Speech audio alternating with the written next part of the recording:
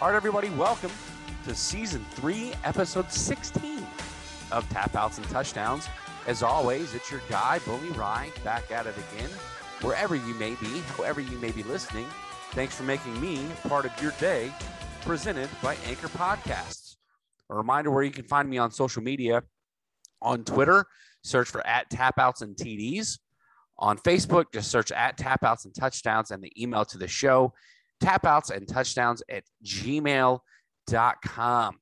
Joining us on the show today, once again, is Tap Outs and Touchdowns wrestling correspondent PJ Steven. PJ, how you doing today, bud? Pretty good. It's a good day today. Yeah, things are good, man. I can't wait to talk about this show. This is actually the first AEW show that we're doing, correct? That is correct. To give everybody a heads up, today, PJ Steven and I are going to be going the All Out pay-per-view that took place a few weeks ago. We're trying to get back in the groove of it. We just had a show last week where we reviewed SummerSlam 2021, and now we are going to be reviewing our first AEW pay-per-view. So without further ado, let's get into it. PJ, you have any technical stats about the show, where it took place, attendance, and all that stuff? But I do. This is actually the first, besides AEW's very first pay-per-view. This is the first pay-per-view of AEW that I watched from start to finish. It's not that I wasn't into AEW. I just really haven't had a whole lot of time, to be honest, between watching New Japan and other things going on the weekend, playing shows or whatever it may be. A lot of their pay-per-views will come on Saturdays, and Saturdays I'm always usually playing shows. So this is the first one I watched. Plus, of course, we had a lot of rumored debuts that actually ended up being legit, which was pretty cool. AEW All Out took place September 5th. A couple weeks ago. If you're just listening to this podcast now, it'll be definitely over 2 or 3 weeks ago. It took place in Hoffman Estates, Illinois, right near Chicago. It took place at the Now Arena, about a little over 10,000 in the crowd. Buy rate looked really good with about 220,000 buy rate. We had a lot of rumor going into this event about who was going to debut, who was coming over, this forbidden door that we keep hearing coming from New Japan and coming from the E, of course, when their contracts have been let go, and of course Ring of Honor and Impact. But this was supposed to be a huge pay-per-view, and it really was. I think it delivered. Bully, you recently watched this like literally a couple minutes ago. First impressions, and we're going to get into the first couple of matches, but first impressions, man, did you not think this is one of the best pay-per-views we've had this year? So when I went back and rewatched it, I realized that I didn't miss much of the show. But it was definitely, as far as an energy standpoint goes, I know you and I were I say you and I know we already talked about SummerSlam, and I already mentioned the fact that I was in Vegas. And so the atmosphere was lights out. It's nice to have the fans back. Being that they're in, I'm just going to call it Chicago, the energy was there the whole night. We'll get into it here in a minute, but it was the in-ring return after 7 years of not competing for CM Punk in his home state. So the energy here was fantastic. Some of the action, and again, we'll get into it here in a second. Some of the matches I feel like we could have done without. Some of the, not some of the greatest work here, but nevertheless, as far as an overall show, surprise standpoint, shock standpoint, something that we was missing from wrestling for a very long time. We mentioned, matter of fact, I had a conversation a few days ago about when's the last time WWE was able to pull off a really big debut, specifically on the main roster, because they're always, they typically, whenever they bring in an indie star or something like that, they would go to NXT. So it was very rare that you would have a guy, say like Samoa Joe, debut on the main roster before a stint in NXT. And we'd have to go back to the Royal Rumble in which AJ Styles debuted if we really want to be, serious about it, or even the return of Shane McMahon not long after that. So when it comes to that standpoint, some of the matches were fantastic. There's a possible match of the year candidate on this card that we'll get into. But yeah, it's definitely it's definitely a candidate for pay-per-view of the year so far. I mean, we're in September, so there's not much more time to kind of go and try to go above and beat this show. But definitely a pay-per-view of the year nominee. Go Totally ahead, PJ. agree. Well, I was just going to say, totally agree. And I agree with you saying like, yeah, we really don't have that much more time for something big to happen here. I do think that you have a match of the year candidate on here. We'll get into that. Obviously, I don't want to repeat your words, but damn, man, this pay-per-view was just incredible. There's only really one match that was like, a throwaway match, but everything else, man, I'm telling you, from start to finish was just incredible. I loved watching every second of it. So question, I did not check the pre-show. So was there a quote unquote dark match to the pay-per-view that I missed? And do you have any notes on that if there was? So there was no dark match. You had just one. Now, are you talking about like a dark match where it wasn't, where it was not advertised, or excuse me, not televised? Not televised. I'm sorry. I was thinking like AE or WWE normally has their pre-shows and they have one match on their pre-show. Like so they did do a pre-show match. So they did the of a 10-man tag team match. They were also going to do the 21 woman casino battle royal, but they actually moved that to the main roster. Main card, but your 10-man tag team match was Best Friends, which of course is Orange Cassidy, Chuck Taylor, and Wheeler Yuta, who is taking over for Trent while he's recovering from injury, and Jurassic Express, who was Jungle Boy and Luchasaurus, of course with Marco Stunt. Defeated the Hardy Family Office, which is, of course, Matt Hardy, Private Party, the Hybrid 2 with Jack Evans, which I love Jack Evans, and the Blade. 10-man tag team match. It went 9 minutes, 25 seconds. Not crazy. It was a good match, though. Got a lot of great spots. Anytime you have Orange Cassidy there, it's going to be a spot fest, and it's going to be fun. I will say that Jungle Boy is one of the future champions, not only in AEW, could be in the could be of all time, but Jungle Boy, he's one of the futures.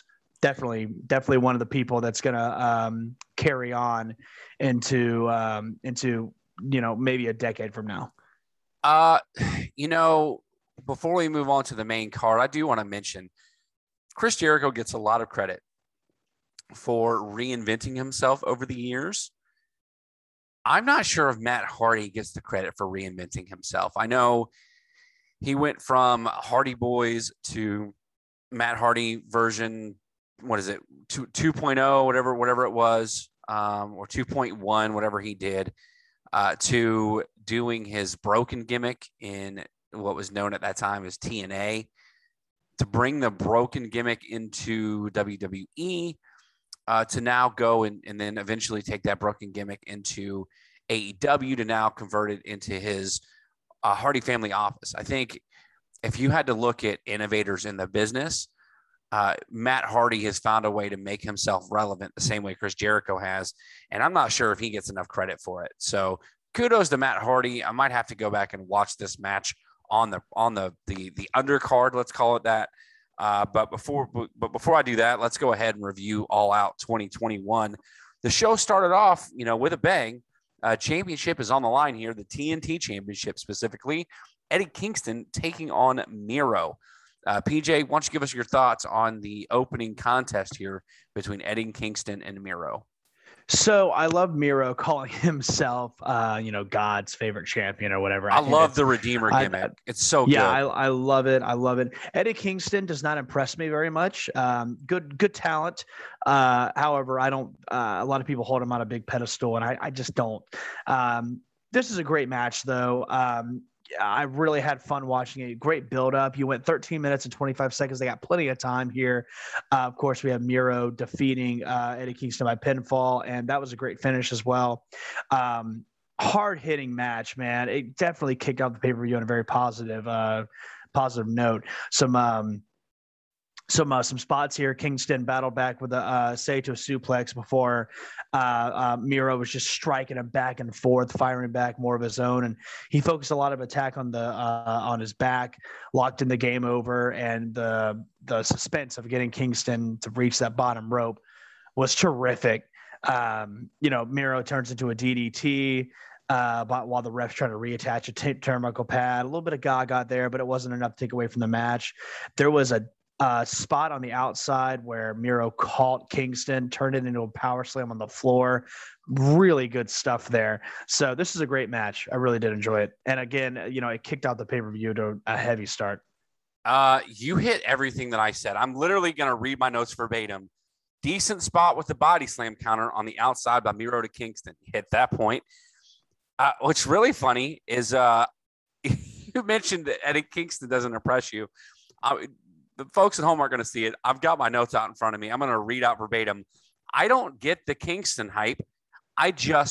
Nothing about him wows me. So literally the exact same thing that you said. We are on same page tonight, my friend. Yep. And I know you mentioned that there was a little gaga, but not too much to take from the match. I wrote down that Miro's supposed to be this monster, but it took a low blow to set up the finish where he hits the super kick to beat Eddie Kingston. Considering that we both feel the same way about Eddie Kingston for the reason the crowd loves him, I don't want to take away from him because he does something that I don't think I could do, and more power to him for that. But I don't think a guy that looks like Miro should not be resorting to a low blow to beat a guy that looks like Eddie Kingston. And this is coming from a 5'7" overweight guy like myself. I gave this match 2 stars. Oh, you're not overweight. You've lost a lot of weight. Well, nevertheless, I gave the match 2 stars. You mentioned it was hard hitting and there were some decent spots in the match, but I don't know. It didn't really set with me, the finish specifically. And then as a non-Kingston, we'll call myself a non-Kingston mark. I wasn't as impressed with this match as some others were, but it's an entertaining match and it was a title match to start off the show. So a good start here. Next up on the card, we've got Jon Moxley versus Satoshi Kojima. PJ, did I pronounce that name right? Yes, you did. I'm very proud of you. Thank you. So I got a few notes about this match. I know you enjoyed this match. I know you're a fan of New Japan, so you were going to enjoy at least the Satoshi part of it. I wrote down in my notes, there was a second straight match with machine gun chops. And if you don't know what I'm talking about, think of a knife edge chop. If you're listening to the show, hopefully you're a wrestling fan. And it's just like a repeated knife edge chop, like basically slapping somebody backhanded on the chest over and over again very quickly. And I'll be honest, it looks dumb as hell to me. There was a spot in the match that actually cracked me up. Moxley would bite Satoshi, and Satoshi would turn around and bite Moxley. Bite him back. Yeah, I wrote that down. And he legitimately gagged. Like, I don't know if Moxley smelled bad or if it just hit him the wrong way, but Satoshi gagged, and I about fell out of my chair laughing. Because even the announcers called it out, like, oh, I guess he didn't taste all that good, Tony, or something like that. I don't want to surprise the ending because I want to hear your thoughts on the match too. I'll be honest, and I mentioned this to you before the show started. The match literally put me to sleep. I don't know what it was. Maybe it's Mox. I don't know. There was a surprise at the end of this match that was honestly 5-star worthy, but the match not so much. It's another match that I gave 2 stars. PJ, what were your thoughts about the match, and why don't you tell us about the surprise at the end of this match? Yeah, this was just such a good feel moment for someone like me who does just really love New Japan. The match wasn't that exciting. It told a really good story, and I just want to throw a little bit of there. I wrote down just a few of Kojima's achievements that he's done in wrestling, and I think that this kind of went under the radar to how great Kojima really is. He had a hell of a career in all Japan Pro Wrestling, winning the Triple Crown Heavyweight Championship twice, the World Tag Team Champion 3 times. He was in the NWA, winning the NWA World Champion once and the NWA World Tag Team Champion twice. Or once rather, IWGP champion, heavyweight champion twice, IWGP tag team champion 7 times, a never open weight 6-man tag team championship match 2 times. One of them with Matt Sydal and Ricochet. I think the other one was David Finlay and Ricochet. He was a G1 Climax winner in 2010. He was also ranked number 3 of the top 500 in PWI in 2005, and number, I think, like 278 or 276 in 2003. What I'm getting at is you had a Hall of Fame legend on this card, and you had Mox just take him to fucking school. I didn't love that. I get why we're doing it. By the way, the match went 12 minutes and 10 seconds. It went a little long. I would have shortened it. But the match itself was not bad. It told a great story. But let's get to the ending, because the ending just really made my fucking life. Well, they did mention, I do want to say they did mention that he'd had a 30-year career. And to his credit, I would have never guessed that he had been wrestling for 30 years, because dude looks like he's in his 40s. Yeah. So kudos to Satoshi here. But yeah, PJ is a New Japan mark. Let's hear your thoughts on the surprise. Let's call it the surprise entrance here at the end of the match. It was an explosive. My wife and I have seen this entrance live, and it was just terrific. So being there, I'm sure, was just amazing. We get the debut of Minoru Suzuki from New Japan Pro Wrestling into AEW, and it was amazing. We got to hear his wonderful theme. We got to hear the crowd sing with it. It was ridiculous, man. I had so much fun, and I marked out so hard. And there wasn't a lot of people who knew who he was. I mean, I get it, I mean, like, he's very. In fairness, if you don't really know, if you don't know, you don't know. In my limited exposure to New Japan, especially the most recent years, I know how old he is. And you talk about legends. Minoru Suzuki is a legend in Japan, and I've seen some of the stuff that he's done. And even in his old age, this is a violent professional wrestler. Like, yes, they don't pull punches.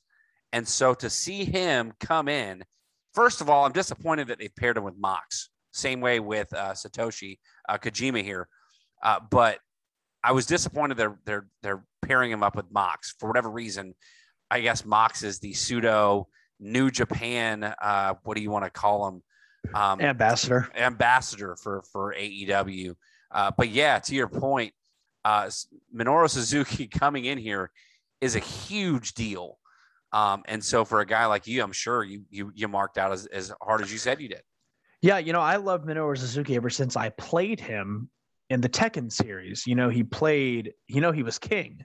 Yeah, I saw something along those lines too. Yeah. And I've been a Tekken fan forever too. And when I would always be King. And then years later, I find out that it's that Minoru Suzuki, and I start looking at his shit, and that's when I just fell in love. And one of my favorite matches is him at Wrestle Kingdom with Hiroki Goto in a hair versus hair match. Just great match, great stuff here. And hearing that together was great. They ended up having a match the next week on Impact, on the next week on Dynamite. Excuse me. I wanted to say Rampage. That was okay. But God, I just love seeing him here. It was so fun and just incredible. Love it. And love Minoru Suzuki.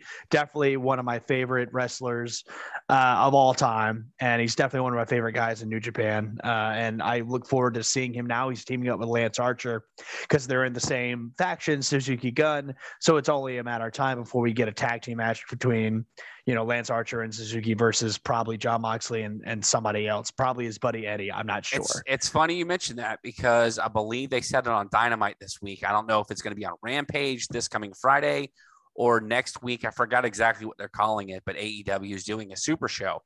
And you were absolutely right. It will be Eddie Kingston and Jon Moxley taking on Lance Archer and Minoru Suzuki. They brought it out on Dynamite this week. This past week, I should say, which would have been September 15th.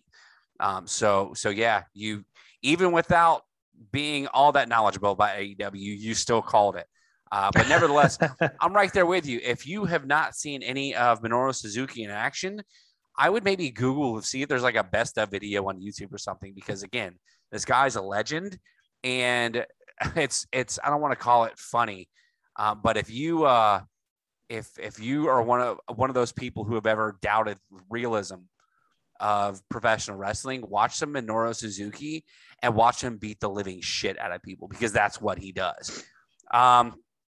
Moving right along here, next up on the card, we get another championship match. This time it's the AEW Women's Championship. Dr. Britt Baker, DMD, takes on undefeated Chris Statlander. PJ, I'm not sure how familiar you are with Chris Statlander, but I'm going to let you start us off.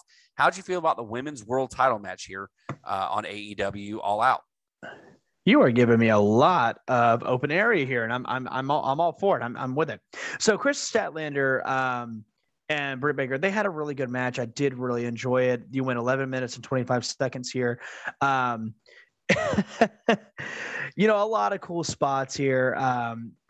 You know, early attempt at the lockjaw. I love Britt Baker's little gimmick here as the dentist. It's great.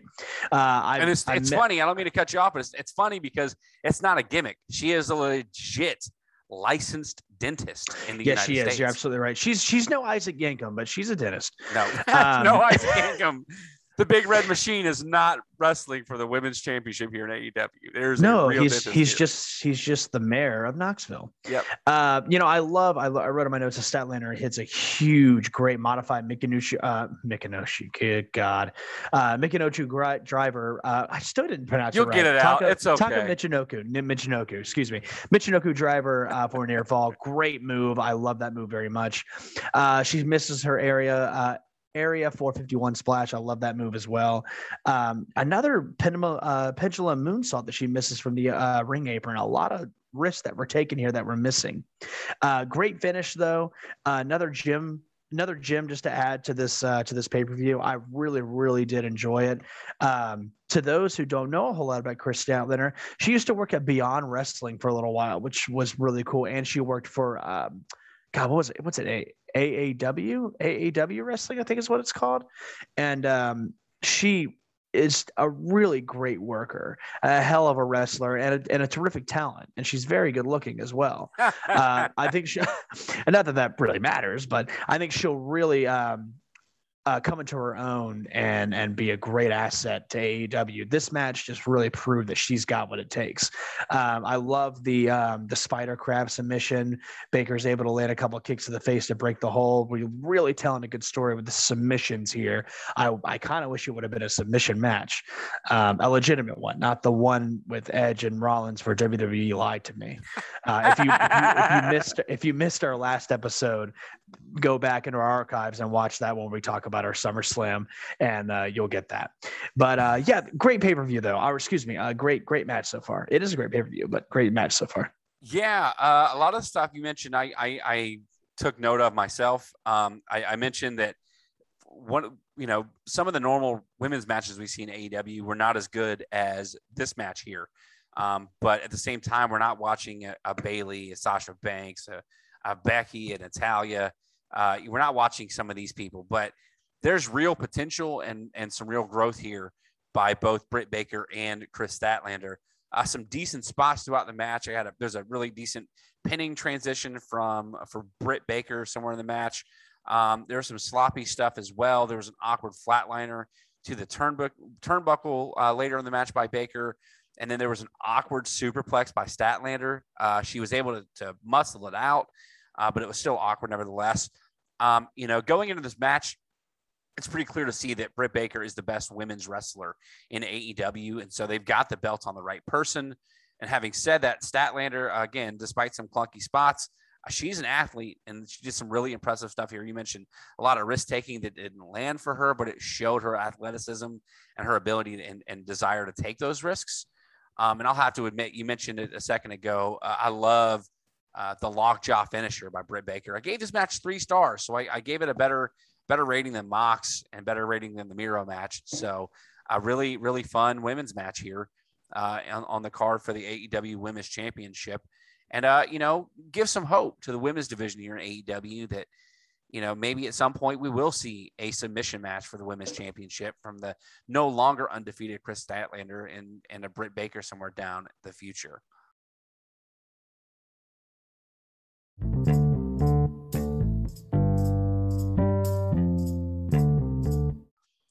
Next up on the card, this is if there's a match that you don't watch, if you only watch one match off this card, I should say, this is the match to watch. If you don't watch an AEW match for the entire year of 2021, you need to find a way to get a hold of this match.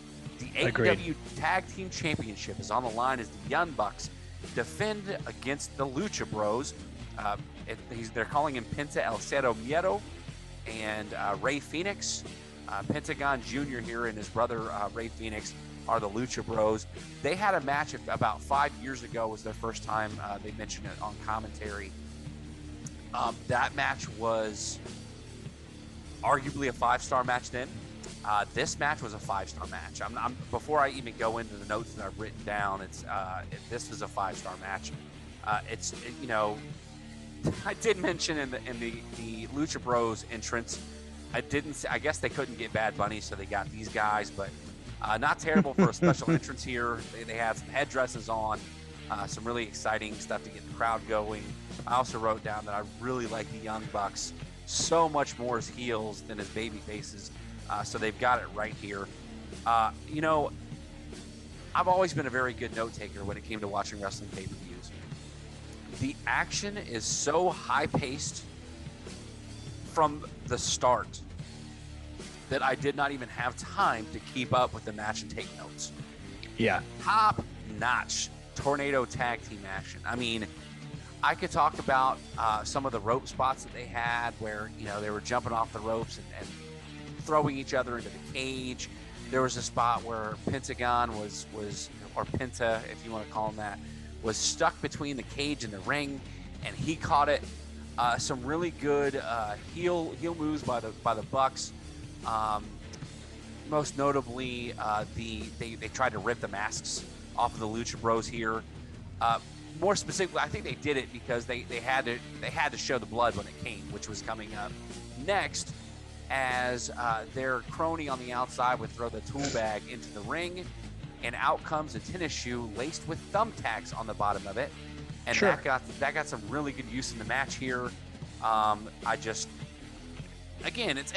They mentioned they've seen it before. It was the first time I'd seen it, and they were able to get some super kicks with the shoe with the thumbtacks.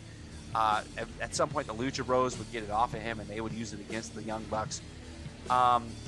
Oh my God! We're not going to go through spots of the night because the spot of the night happened in this match. A Canadian Destroyer took place off of the top rope as Pentagon, I believe it was Nick Jackson that took it. Jesus Christ! If that's a fraction off, we might see somebody die in this match. It was one of those moves that had me just about stand up out of my seat on my couch. That's how good it was. I'll let you talk about some more of the spots here. You can give away the finish. I did write down, we've seen a lot of really good matches over the last 10 years or so between New Day and the Usos. The Usos put on clinics. The New Day puts on clinics. There's some really good tag teams and really good tag team matches we've seen. Even you date back to something that doesn't get talked about a whole lot anymore. Now known as FTR and what was American Alpha, Jason Jordan, and and the Revival, yeah. There was some really Jason good Jordan matches. and Chad Gable. Chad Gable, thank you. There were some really good matches there. This may be the best tag team match of this generation. You can argue that you don't like the flippy stuff and the acrobatics and whatnot, but for what this match was supposed to be, there were some, as PJ likes to say, there was some gaga in the match. There were some silly moments in the match, but all in all, the story they told in this match and the physical beating they were able to put themselves through is some of the most mesmerizing things you'll ever see. And that's why I gave this match 5 stars. PJ, let's hear what you have to say. What do you have to add? Are there any spots that you want to mention? How'd you feel about this AEW World Tag Team Championship match? There's really no effective way to recap this match in text or the way we're doing it, and just go out of your way to watch it. I mean, so many great spots. You have Ray Phoenix coming off the cage with a crossbody, Lucha Brothers hitting a tandem driver to win the titles. It was a feel-good moment because you really had the Young Bucks just beating the shit out of Lucha pretty much almost the entire match. Very one-sided most of the match. It was just ridiculous. No, like you said, it was a fantastic showing. Again, we've seen what these guys have done in the past, be it with each other or with others. And so it was what a night to be able to show it off. It almost feels like if it wasn't for Kenny Omega and Christian Cage in the main event, this match could have closed out the show and nobody would have had a complaint. Oh, most definitely. And, and I'm still, I'll die on this hill, and I will continue to be buried on this hill. But I think Young Bucks are one of the most overrated tag teams in this galaxy. That being said, they're also one of the most talented, and they put on a great showing along with the Lucha Brothers. Yeah, nothing we could say would give it justice. Just stop what you're doing, pause this, go watch it real quick, then come back and finish the podcast. We'll give you time. We'll wait for you. I'm not sure, and I'm probably not alone here, but my first exposure to the Young Bucks was in TNA when the Hardy Boys were there. When they came out as, I don't know if you remember this, Generation Me. And I remember they looked like a ripoff of the Hardy Boys. And for them to be able to come from that and to be one of the most popular, one of the most famous, albeit, a lot of their stuff can be, considered gymnastics, the flippy shit, as a lot of people like to call them. And that's where they might get that coin phrase overrated. But at the same time, these guys can entertain. They're entertainers, and they are good at what they do. And this match was absolutely no different. Like both PJ and I have said, go check out this Young Bucks versus Lucha Bros for the AEW Tag Team Championships from All Out 2021. Next up on the card, and again, we're not going to go through our awards or whatever the case is at the end of the show, because I'm going to go through them as we go along here. We always have a PBO at the end of our show where we decide what was our piss break opportunities, and I had two in this show, and this was one of them. We have the Casino Battle Royal for a championship match against Dr. Britt Baker, who just retained her championship earlier in the show. Similar to a Royal Rumble, however, being that it's a Casino Battle Royal, you start off the match with, I believe it was 4 or 5 competitors. Then they would draw or randomize a deck of cards, and so you would get the next suit. So it was diamonds and spades and clubs and whatever the case is. And then you had one joker at the end of the match. PJ, I'm going to let you go ahead and start us off here, because it was my PBO. I actually, again, when I rewatched this before the show today, I actually took this battle royal to prepare myself some dinner here. So why don't you start us off and let us know how you felt about the match, if there were any spots. And then before we get to towards the end, let's turn it back over to me so I can reveal something here about a surprise entrant as the Joker here in the battle royal. Yeah, I thought it was a really good match. I think it was a great showing of terrific talent. I think AEW has gotten the E beat so hard on women talent, on female talent, that it's not even fucking close. I mean, beating them like a drum. Look at the talent you had here. Hikaru Shida, Sky Blue, Emi Sakura, The Bunny, Anna Jay, Kiera Hogan, Kylan King, Nyla Rose, Thunder Rosa, Riho, Jamie Hayter, Big Swole, Tay Conti, Red Velvet, Jay Cargill. You got Rebel. Yeah. And then, of course, we're going to have our big Joker at the end. But I think it was a great showing of terrific talent. Yeah, nothing crazy happened except for, the Joker. But it was a cool down spot. I mean, we can, of course it was. After that cage match, and we're going into the next match after the Casino Battle Royal, which would be MJF and Jericho. Yeah, you need a cool down spot. But this match was still just, I think it was on top. And I really enjoyed it. I think it went about 22 minutes. Yeah, 22 minutes. Not too long. They got in there, they got out. I really enjoyed it, actually. Yeah, you can't really go too short when it comes to a battle royal. Otherwise, you're just letting people go in the ring and you're throwing them out immediately. You mentioned a lot of names. I'll be honest with you. Admittedly, I had no clue who 90% of those women were. That's no knock against them. It's just, I guess, my need to get out of the women's wrestling in WWE. Because when I think about the talent in women's wrestling, I think of the Bianca Belairs, the Lacey Evans, the Charlotte Flairs, as much as you hate to give her credit, because I know how much you're a fan of hers. I think of those women who put on 4 and 5 star matches. And so when I see specifically maybe tag team or one-on-one women's matches in AEW, I'm never really impressed. But I was surprised they had so many women that was able to participate in this battle royal. The difference. The difference between the E and AEW when it comes to female talent, in my opinion. The old saying, quality and quantity. Sure. Yeah. Absolutely. Okay. So the E has quality. They have not a lot of female talent, but what they do have, your main stars are really, really great and terrific, talented women. AEW has both.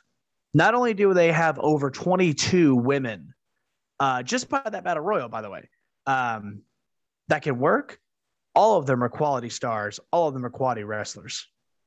Well, hopefully That's the difference. Yeah, hopefully we'll get to see some improvement when you get them in the ring and tag team matches and singles matches, because battle royal, you just get to showcase all those names that you've got.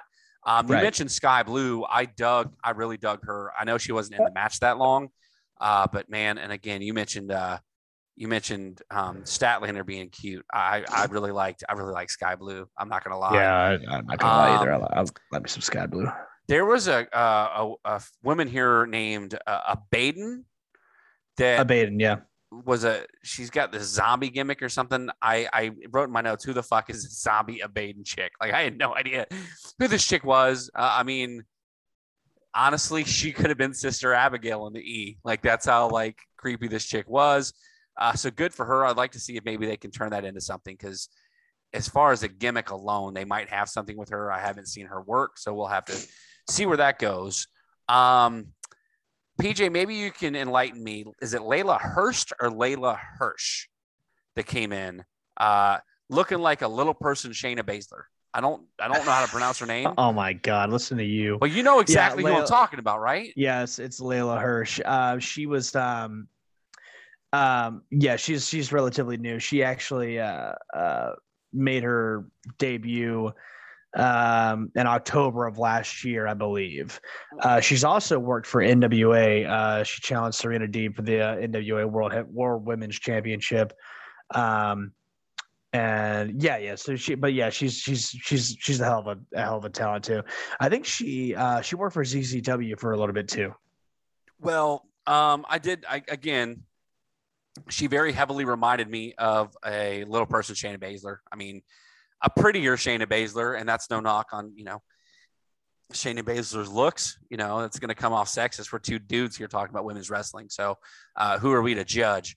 I was going to mention too, like Abandon, she first got her start in Rocky Mountain Pro, which obviously just makes me think of the I think Rocky Mountains. I think of Big Van Vader. Otherwise, I think of Rocky Mountain Wrestling with, like, if I'm not mistaken, like Jim Cornette. Is that who you're thinking about? No, actually, I was thinking about Joe Walsh, Rocky Mountain Way from the Eagles. However, all of those examples are way better than what I was saying. However, she would be called the Living Dead Girl.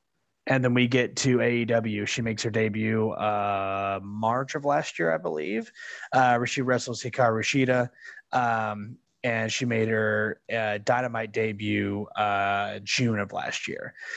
So I mean, like, she's just coming up, but I think she's a hell of a talent already, and I think she's got a great gimmick. So I really like it. Yeah, I think again, AEW's got a bunch of different things when it comes to factions and gimmicks. I mean, we already mentioned Miro, the Redeemer. You've got Orange Cassidy's gimmick. You've got Darby Allin's gimmick that we'll get into later in the show.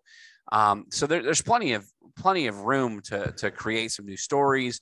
And I think if a Baden can work, I think they can turn that into something that can be I don't know if you'd call it special, but it could definitely be something that can turn into an angle with anybody on the women's roster. Just let's see where it goes, I suppose. Nevertheless, we get towards the end of the match, and I mentioned they go through the different card classes here. You got the diamonds, the hearts, and the whatever, go through them. You know how a deck of cards goes.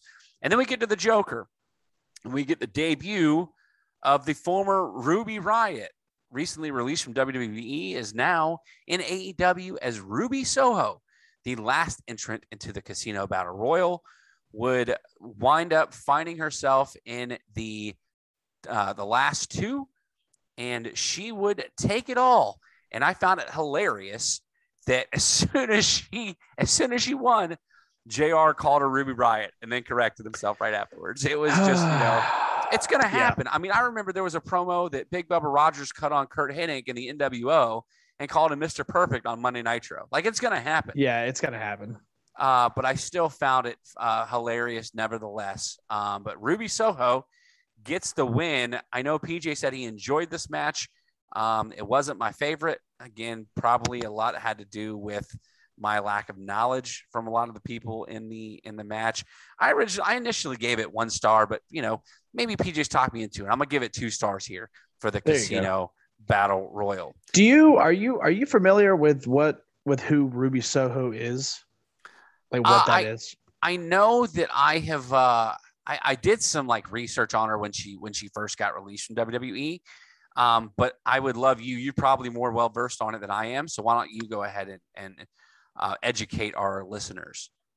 Well, the name Ruby Soho comes from the Rancid song Ruby Soho. That's her theme song that comes out now. That the destination. Oh, no way! That's kind of cool. Ruby Soho. So that's a Rancid song. Who is a really great punk band who's actually going to be at Atlanta, September 25th. Free plug there. They are not paying me to do that. But yeah, if you guys get the time, look up Rancid. Great punk band, and their most popular song is probably Ruby Soho. So even hearing that when she came out, I was like, that's the song, If it wasn't their most popular song, it will be their most popular song now. Well, that's why I put in the city the other day. I was like, did anyone look up Ruby Soho by Rancid after this? And I wonder how it really boosted up, Rancid's numbers. And I think I got maybe like 1 hit on that fucking post because nobody knows who the fuck Rancid is. Yeah. But either way, definitely, guys, when you guys get the time, look up Rancid, man. Really great band. They do a lot of cool little pop punk stuff, and I'm a big fan. So yeah, check them out. Well, good stuff here. Well, we're moving right along here.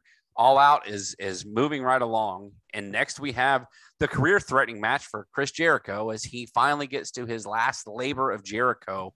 And he finally gets his much anticipated showdown against MJF. I started us off with Did I start? No, I'll let you start us off with the Casino Battle Royal. I'll get into the MJF and Jericho match, and then I'll let you hit it. It started from the entrances, man. MJF trolling Jericho in his entrance with the countdown, and then it said great. Jericho's last match. I mean, it was top-notch heel work. And we talked about MJF in the show as being quite possibly the best heel in the business. It was no different here. Jericho tried to have his own special entrance with the guitarist from Fozzy. It started off okay, and then I don't know if he couldn't hear himself or if the crowd was just too loud, but the guitar just kind of fizzled out and did not sound good. And you could even kind of see it in Jericho's face when he got in the ring that it was okay. Let's get this match started because this is awful. I mentioned it a second ago, based on the entrance alone, MJ is the best heel in the business. I even wrote down your favorite phrase. It was such good shit all throughout the match. Such good shit. God, there was a match where he was setting up Jericho for a suplex, and he used Jericho's arm to, how can we say this without being crude? Pleasure MJF, kind of make the gesture of it. Let's call it shake weight. There you go. That's better. To mimic a shake weight here. MJF would try what do you call it, an Asahi moonsault that wouldn't connect on the outside, that it would eventually turn into a power bomb, to like an apron power bomb. He would do a couple more hip gyrations throughout the match. I mean, MJF was just really playing the crowd. He went outside when the match started and ripped up a sign. He wiped his ass with Jericho's vest. Really good stuff here. And the match itself was really fun. There was a false finish where MJF got the pin. Jericho's foot hit the bottom rope, but the 3 count hit, and MJF got it to celebrate. And another official on the outside who had tried to break up Jake Hager, and I can't think of the guy's name, and that's on me. The guy that comes out. Wardlow. Wardlow, thank you. Wardlow came out to interfere, and Jake Hager came to stop him. So another official happened to be ringside to try to break that up and keep it from entering the ring, was able to go to the official referee and say, hey, no, his foot was on the ropes. So the match would restart. It was a nice little moment, a nice little, swerve here. Is not something we see on a regular basis, and you shouldn't see it on a regular basis because that would kind of, take away from the speciality to it. I was upsetting. Jericho would finish the match with a win with his Walls of Jericho. He did try to step out and give it the little lion tamer tweak where he would put like one knee on his opponent's like back to really get some twerk to it. And I didn't feel like he could physically do it because he tried and immediately stepped back into it. And that's when MJF would tap out. But in general, these two guys put on a great show and told a great story here. I gave this match 3.5 stars. PJ, what do you have to add about MJF and Chris Jericho? Yeah, I really did enjoy this match. It didn't go too long, 21 minutes, 15 seconds. I think it told a good story. I think everyone was really about ready for this to really end anyway. When MJF hit him with a Judas effect and got the cover 1, 2, 3, of course, when Jericho's foot on the rope, I was like, no way he's beating him with his own fucking move, man. And I was like, God damn, they're really pushing heat on this fucker. And then of course we get the dusty finish, which is exactly what that was. I enjoyed the match. A lot of great spots. We finally get the payoff to this. I actually might have thought Jericho was losing. And I'll tell you why, because Fozzie's going on tour here shortly. And I was like, okay, he's going to lose so he can go on tour. But I keep forgetting that Jericho can do anything and everything. So we get Jericho defeating MJF in a submission match. Good match, not the best on the card, but I think it still racks up there, man. It was a good finish. Yeah, great way for this, let's call it this rivalry to sort of culminate here at All Out. I'm sure we haven't seen the last of the Pinnacle and why can't I say the name of Jericho's faction? The Inner Circle. Oh, I'm sure we'll get some more of that here. We'll probably get another MJF and Jericho somewhere down the line. But if you haven't been paying attention, I talk about him being the best heel in the business. MJF has moved on to Brian Pillman Jr., and he has cut some absolutely horrid promos about Brian Pillman, his family.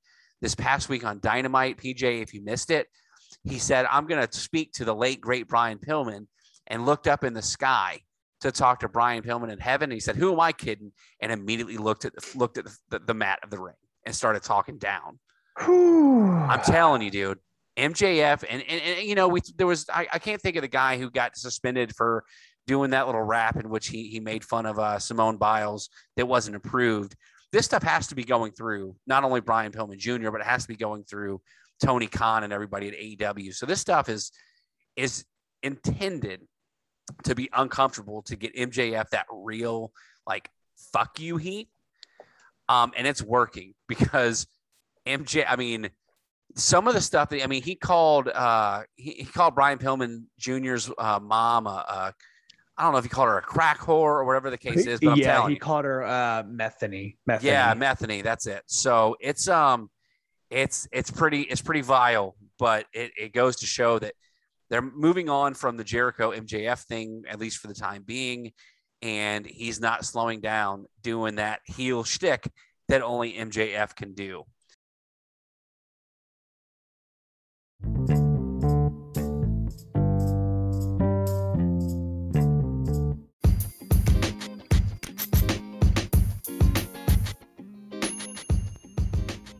Sarcasm. Podcasts. Would life be fun without them? Don't answer that. But do join hosts Ashley D and Fuzi B as they give you a sarcastic view on everything in life, from situationships to asshole algorithms to the question, are your friends obligated to support you? That's a good one. Coming from two different cultures, these two bring the juice with all the pulp. Go to pardonmysarcasm.com to catch up on the fun. Like right now. What's the holdup?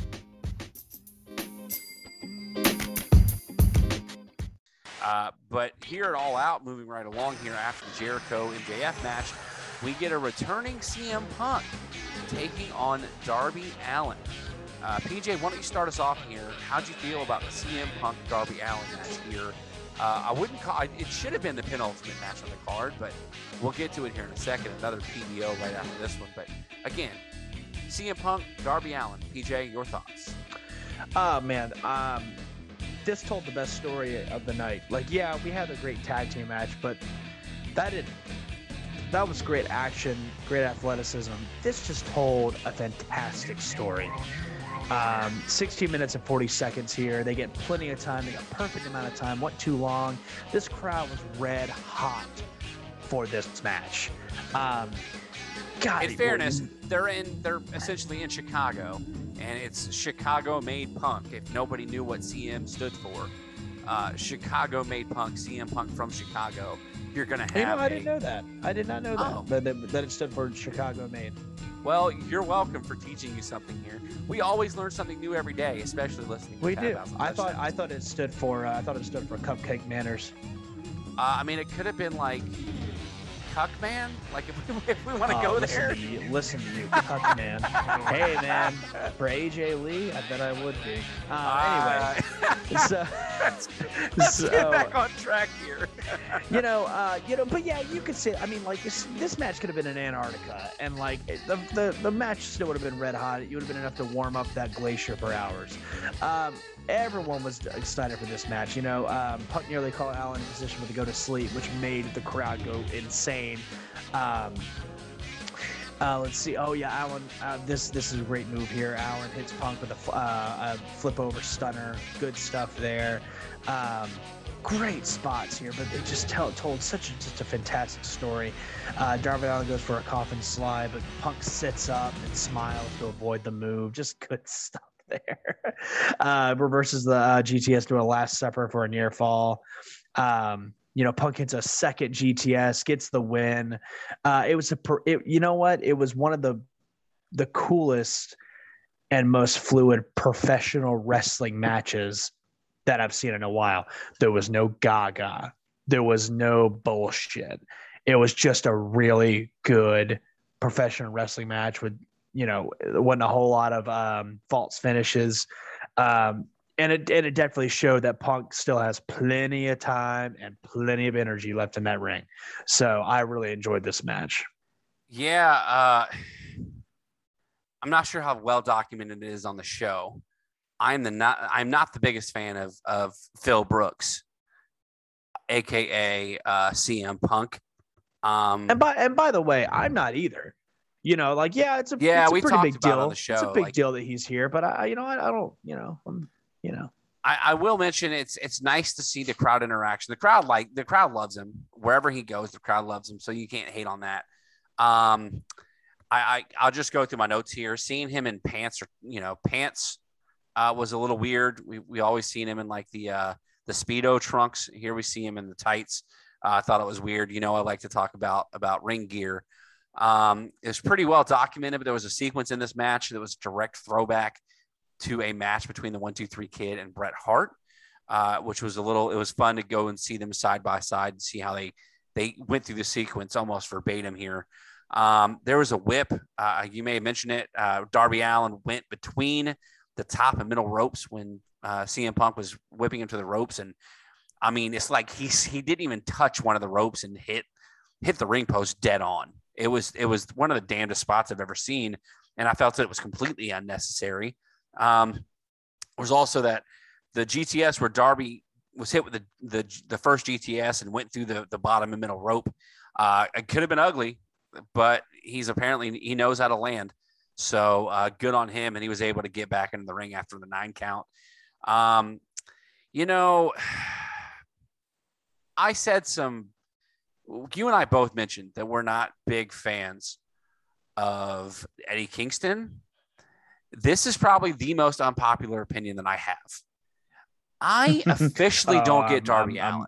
I'm ready for oh my God, I'm ready for this. What?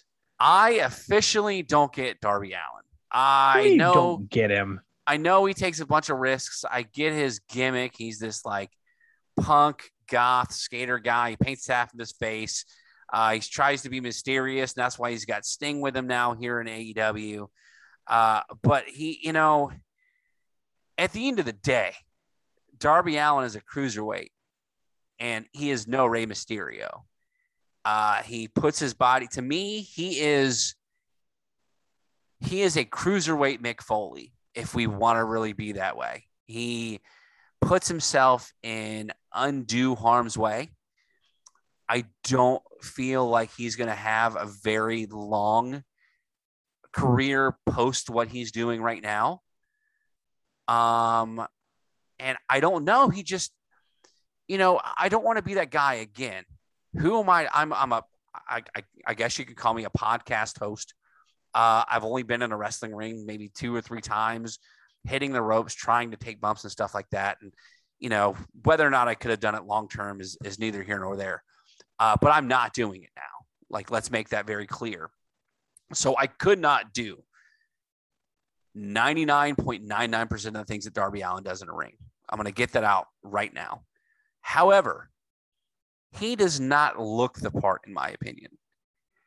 It's almost, and again, we talked about the Best Friends, we talk about Jurassic Express and Marco Stunt. Darby Allin reminds me of a taller and maybe more physically gifted Marco Stunt. A matter of fact, I think the best, and this just came to me, the best comparison I can make to Darby Allin is Spike Dudley. He just doesn't. Oh my God. He just doesn't look like a professional wrestler. I can't believe you just threw that in there. And Spike Dudley.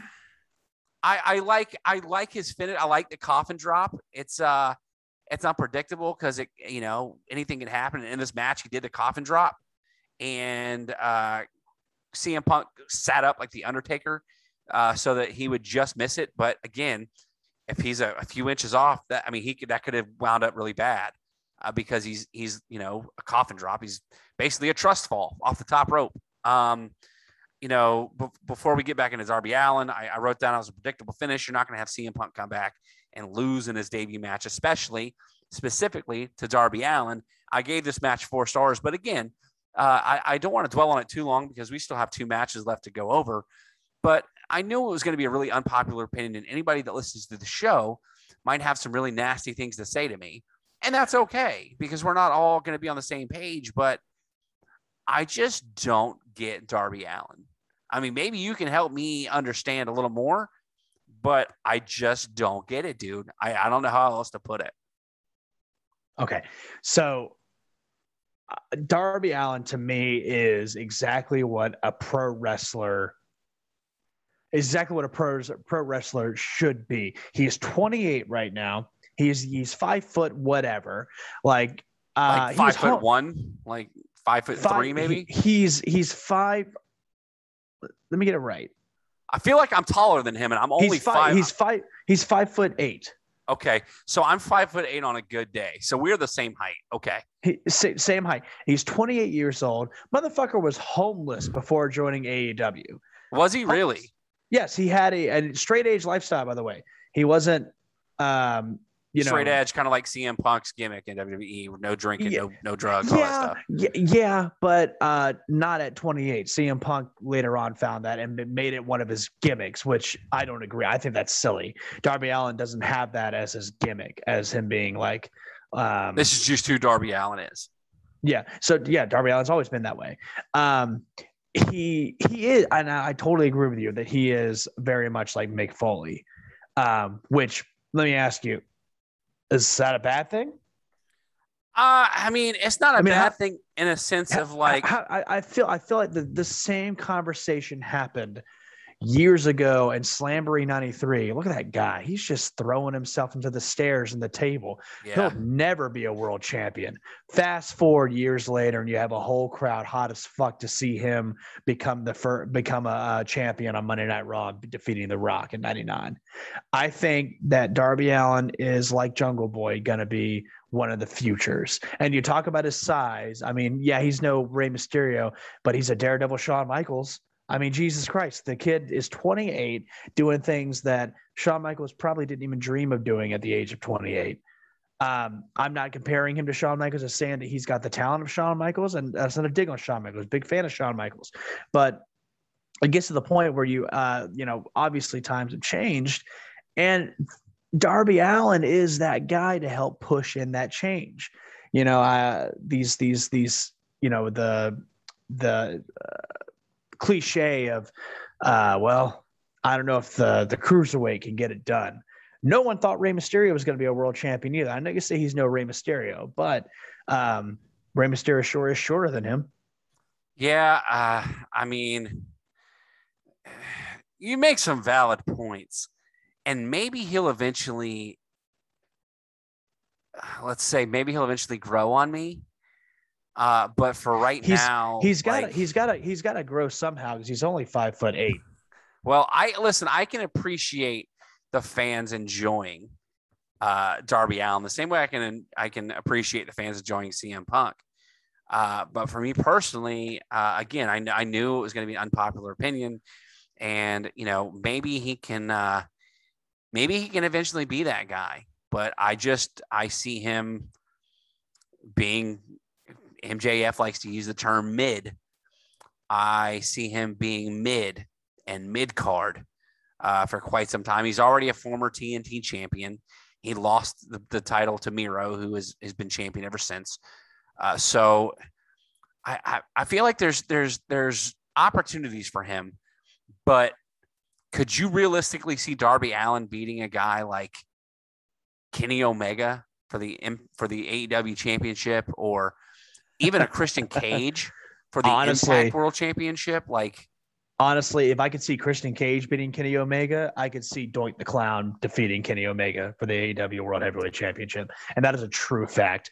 I could see Darby Allin winning that, because at the end of the day, all you need is those 3 seconds. And I know I'm half cutting a promo here, but all you need is those 3 seconds. You get a roll up on Kenny Omega. See, that's the thing.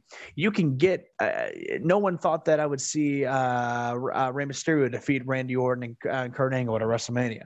You wouldn't think that you would see. Hell, Eugene has a fucking pinfall victory over Triple H, Ryan. Yeah, that's fair. Eugene. I mean. We could do a whole podcast on Eugene and how that should have never happened, and how. Yeah, I mean, because it's offensive and it's ridiculous. It's silly. But I could say, I'm not going to say Darby Allin should win the title tomorrow, but this whole sequence that they're doing with Sting taking Darby under his wing and things like that, and molding him into a great champion, I think that's what's going to work for Darby. If it was Darby on his own, I'd say, maybe it's a little, and I'm not just saying that because Sting is my favorite wrestler of all time, pretty much. And, but no, I'm saying that because he could be with any little mentor, but this particular thing that they're doing is just so good, and it's building up to something even bigger, I think. Like, we're going to get Darby on finally win that title, celebrating with the man, the icon, Sting.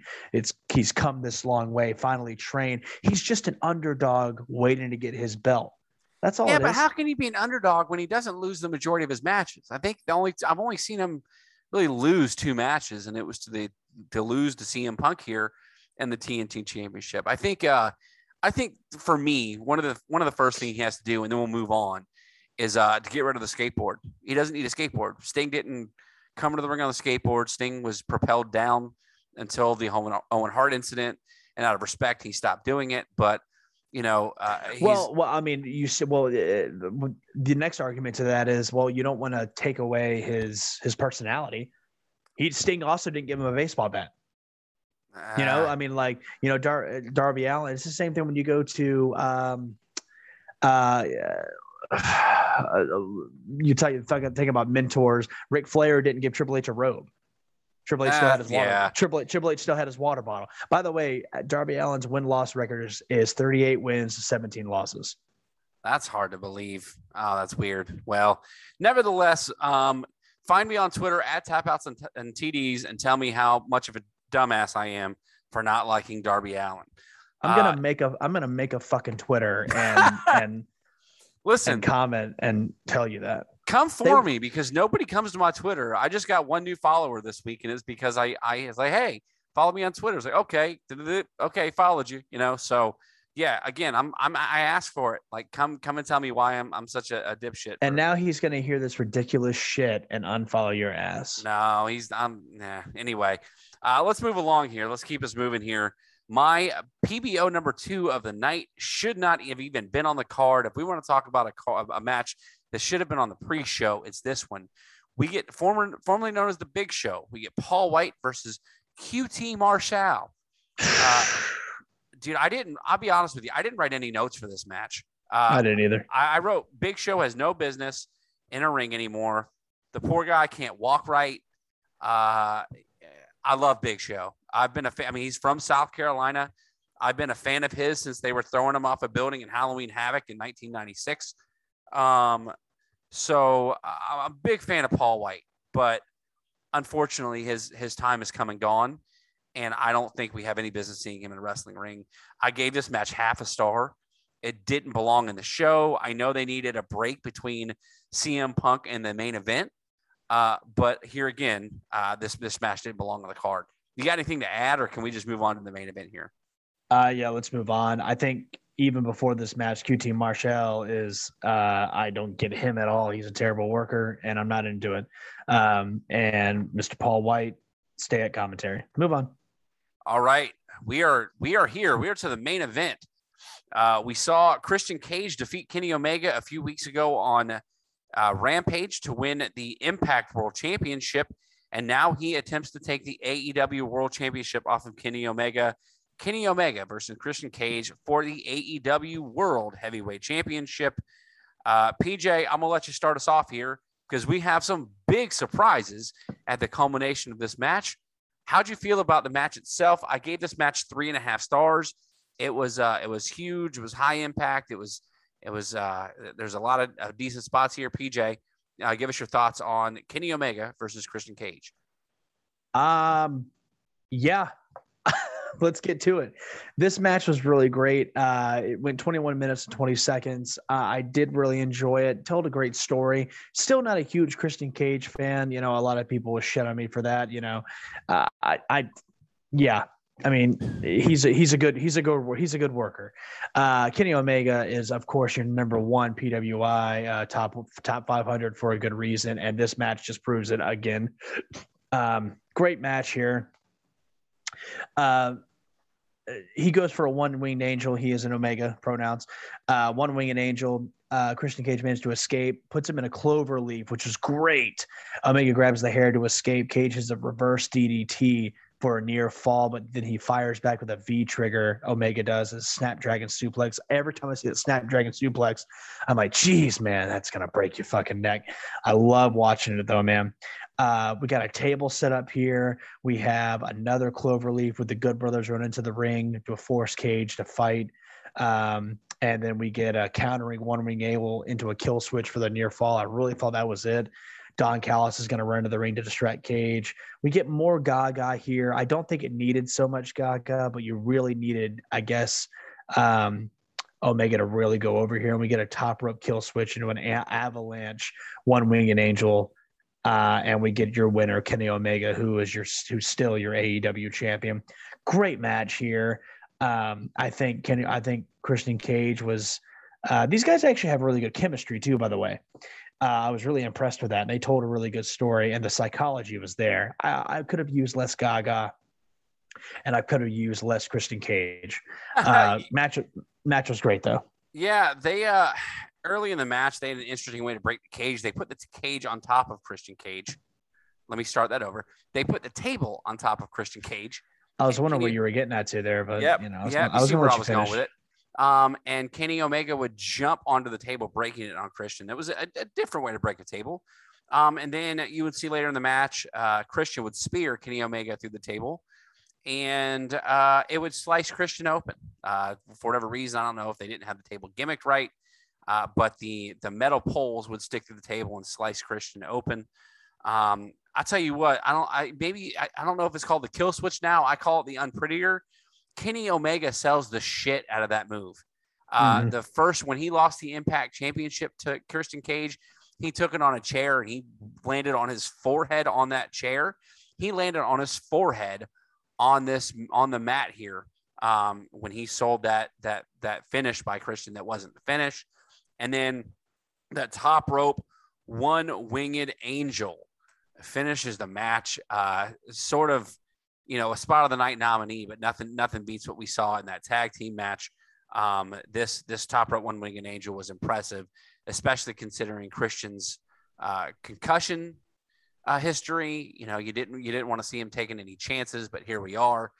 But this is where the show really gets interesting. I'll let you give us the first surprise, because after the match, we see a beatdown. You see the Elite come out and decide to continue the beatdown on Christian Cage. And PJ, why don't you tell us what happens next, and then I'll give us the final surprise here. But why don't you go ahead and fill in the audience on what happens after the beatdown of Christian Cage? We get the debut of Mr. Adam Cole, baby, who I just want to throw out is 5'11", and Darby Allin's 5'8". Anyway, so moving on, but we get the debut of Adam Cole's a former NXT champion. Adam Cole made his debut. I get it, dude. All right, moving on. I'm gonna shit on you. Anyway, so Adam Cole makes his debut in AEW. Great stuff here, because we have the when they were the Mount Rushmore wrestling, and it was Kevin Steen, Adam Cole, and of course the Young Bucks. Now we have 3/4 of that right here, and now of course with Kenny Omega, the Good Brothers, you pretty much have an elite Bullet Club reunion right there. And it's fantastic to see. So Cole comes out. They look like they're gonna go at it. Of course, Cole hits Jungle Boy with a super kick, celebrates with the Elite, cuts a small promo, and then right when we get Omega about to close out the show, Mr. Rye, what happens? So we should mention before I move on to what happens as Kenny Omega tries to close out the show that when Adam Cole made his move from New Japan to NXT, the Bullet Club, not headed by the Young Bucks, but the breakup by the Young Bucks, so to speak, would essentially send Adam Cole out of New Japan in a very violent fashion. Yes. They have a YouTube channel, I believe, or a YouTube show called Being the Elite, where essentially they killed Adam Cole. And so you see Adam Cole come into the ring and say, "Do you think I forgot what you did to me?" And then he psyched him out. Like you said, he super kicked Jungle Boy. And he said, "What are you talking about? These guys are my best friends." And that's where you get Kenny Omega coming in to close out the show, to bid you adieu, la-da-da-da-da. And you hear some music that we are accustomed to hearing, just not necessarily in AEW. And we get the American Dragon, Bryan Danielson, a.k.a. Daniel Bryan, has now made his AEW debut to confront the Elite and Kenny Omega. What a moment this was. We talk about the surprises in this show. You think about the people that we've seen in the show: Minoru Suzuki, Ruby Soho, and in the main event, we get Adam Cole and Daniel Bryan. I mean, I don't understand how the roof is still on this building. Like, the pops in this show were absolutely astounding. Bryan Danielson is tied up there right now with AJ Styles for my two best wrestlers in the world, my two favorite wrestlers in the world right now. So to see him join AEW in this moment and put himself right in the main event, which is where he belonged. We could have a whole another show about what Daniel Bryan did in WWE, forcing the hand of Vince McMahon to change his plans for WrestleMania and having quite arguably the biggest WrestleMania moment, at least in the last 10 to 20 years. So now you get this guy that WWE sort of let go by the wayside and quietly let his contract expire. I say quietly in a sense that he lost one last match with Roman Reigns, and then it wasn't spoken about afterwards. Right. And so now, it's crazy that you say that, John. I'm sorry to interrupt, but I have to mention this, and I'll let you finish.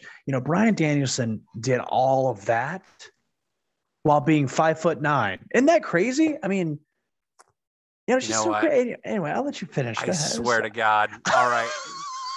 We're going to do a fucking Goldberg show one of these days, and you're going to have to sit through and listen to all of Goldberg's greatest hits and kicks. Greatest hits and kicks? You mean like never mind. I'll keep going. The kick that ended Bret Hart's career? Yeah, we'll go there. Yeah, that kick. Yeah, we could do that. Nevertheless, I mean, Bryan Danielson is at one time and quite arguably still could be next to CM Punk, the biggest babyface in all of professional wrestling. It's clear that he doesn't want to do the yes chant. I don't know if it's a copyright to WWE, but you can tell he's not doing it. I don't know if he doesn't want to do whatever the case is, but the crowd will not forget what he and who he is. And so we're going to get to see some dream matchups here in AEW for as long as he is signed. And he's right where he belongs, right in the main event picture with Kenny Omega. They're setting up, I believe, maybe their next big show. They set it up on Dynamite this past week that he's going to get a match with Kenny Omega, a non-title match. But nevertheless, we're getting to see, again, some really big surprise, and you can call them surprises. You don't have to call them surprises if you don't want to. But some really big debuts here in All Out. They went all out, pun intended, to get the reaction of the crowd that they wanted to, and they succeeded. So the show would go off the air as Bryan Danielson and the Luchasaurus and Jurassic Express, I should say, finally get it back and take the ring back from the Elite. And that's how All Out would go off the air. PJ Steven, give us your final thoughts on what was All Out 2021. I thought this pay-per-view was indeed one of the best of this decade, probably the best. I'm thinking maybe besides did I say decade? I meant this year. I'm so sorry. It's okay. It's very late okay. right now. I mean, we're recording this at 11 at night. Anyway, no, it has been the best pay-per-view of this year, maybe besides Wrestle Kingdom Night 2. This pay-per-view was insane. I do think they put all their eggs in one basket a little bit, but I don't think it hurt. I think it was just fantastic. It was a fucking tremendous event. Great night for talent. And it was a great night for pro wrestling. And they deserve the talent, all the behind the scenes, they all deserve great praise. It was fantastic. Yeah, I think to your point that they put all their eggs in one basket, I think there's still some more to come. We know that Bray Wyatt has been released from WWE. We know that Braun Strowman may show up in Impact at some point. There are things that could still come. I think one of the reasons why they go so shocking and so heavy with these pay-per-views is because unlike WWE that has some, one pay-per-view, sometimes two pay-per-views a month, AEW's only got maybe 4 a year. I mean, you get All In, you get All Out. There's a couple more that they do, but nevertheless, these shows can be bigger, because like WWE in years past, when they only had the Royal Rumble, WrestleMania, Survivor Series, and SummerSlam, they didn't have all the in your houses in between. They would eventually turn into like the Armageddons and the Bash at the Beach once they would buy WCW and so on and so forth. WWE has a big pay-per-view show, once a month. AEW is going to go all out again, pun intended, with their limited number of pay-per-views. And then you're going to get some more surprises on the weekly television shows. Again, CM Punk debuted on AEW Rampage on a 1 hour TV show airing on TNT, free cable television. You get to see the debut of CM Punk. So, having said all that, you mentioned that this is probably the best pay-per-view of the year. I think from a match standpoint, they had some of the best matches of the year on this pay-per-view, including what should be the match of the year in general is in the Tag Team Championship match. And then from the shock and awe, the surprise debut standpoint, it's something that we don't get from WWE. And I mentioned this earlier in the show. It's something we don't get with WWE anymore because most good content? Say that again? Good content? Well, no, I just meant like in a sense of like you don't get the shock value because you don't get any surprises with WWE because they're a publicly traded company. We know when someone is getting signed before they debut, or they start off at NXT and then all of a sudden they debut on the main roster. We don't get that moment where all of a sudden Bray Wyatt reemerges from injury, or AJ Styles debuts at the Royal Rumble. We don't get that sort of thing. I think, matter of fact, maybe beyond the AJ Styles, the Hardy Boys at WrestleMania in Orlando a few years ago might have been the next best surprise. But even then, we all knew their contract with Ring of Honor was coming up. I believe that weekend they had their final match with the Young Bucks. So it was well understood that they could make their appearance. So although they got the pop and they got the big surprise return and they won the tag team titles in that ladder match at WrestleMania, it's not like getting an Adam Cole, Ruby Soho, Daniel Bryan, Minoru Suzuki that AEW did in All Out. And we could go on and on about how, the mirroring of AEW to WCW as far as, WCW was able to pull big stars like Hulk Hogan, Randy Savage, and, Big Bubba Rogers, Mr. Perfect, Rick Rude, all these stars from WWE that at one point started in the David Crockett era with WCW and World Class Championship Wrestling.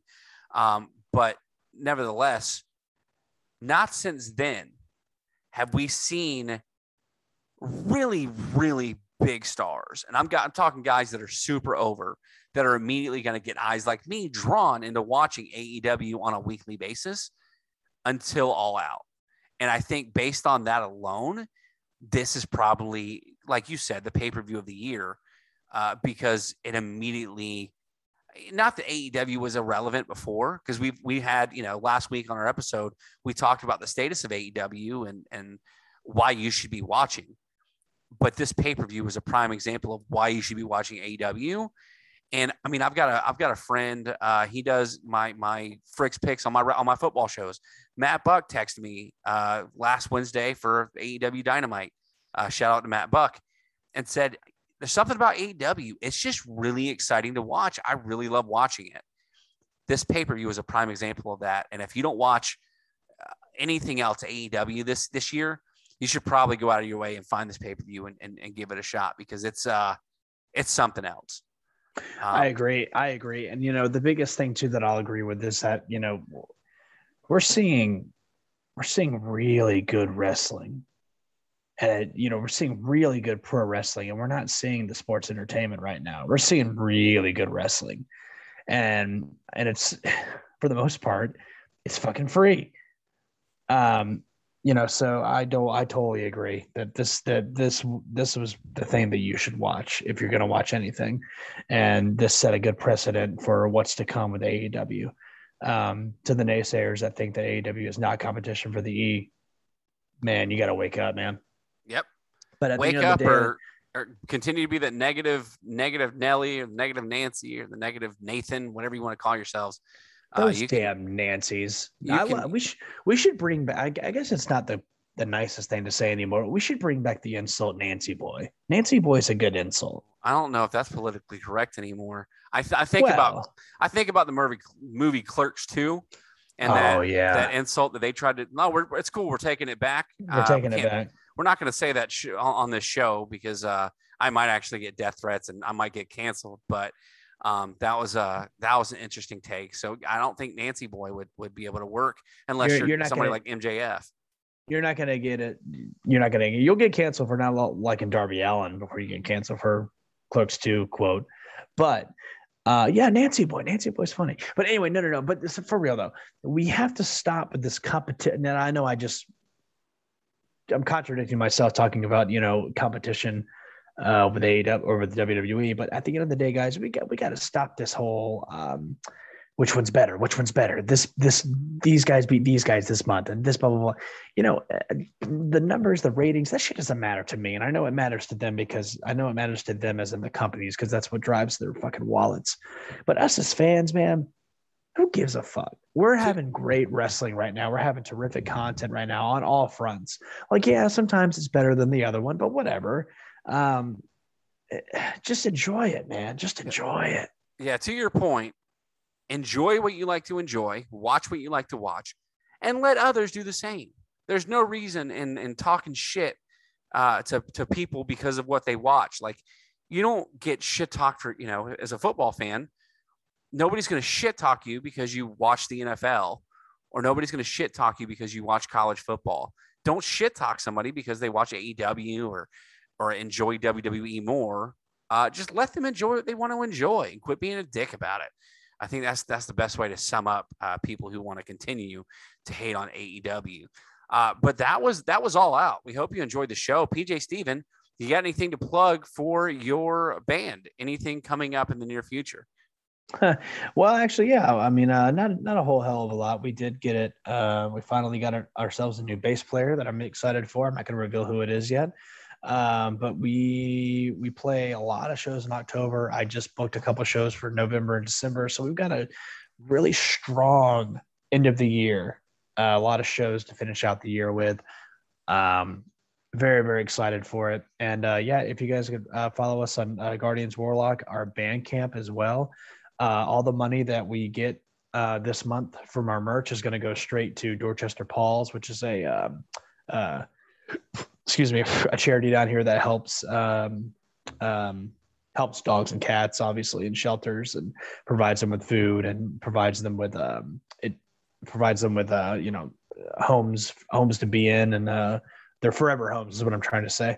So all of our money is going straight to animal societies and things like that right here in the area. So we're trying to help out local animals.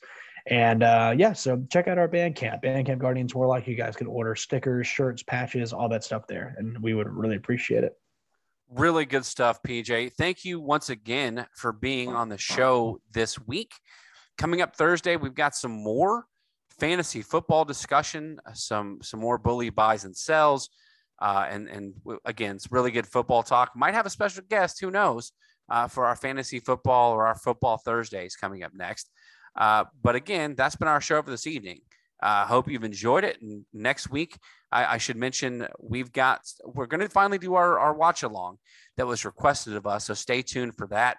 PJ, Steve, and I will be recording that very soon.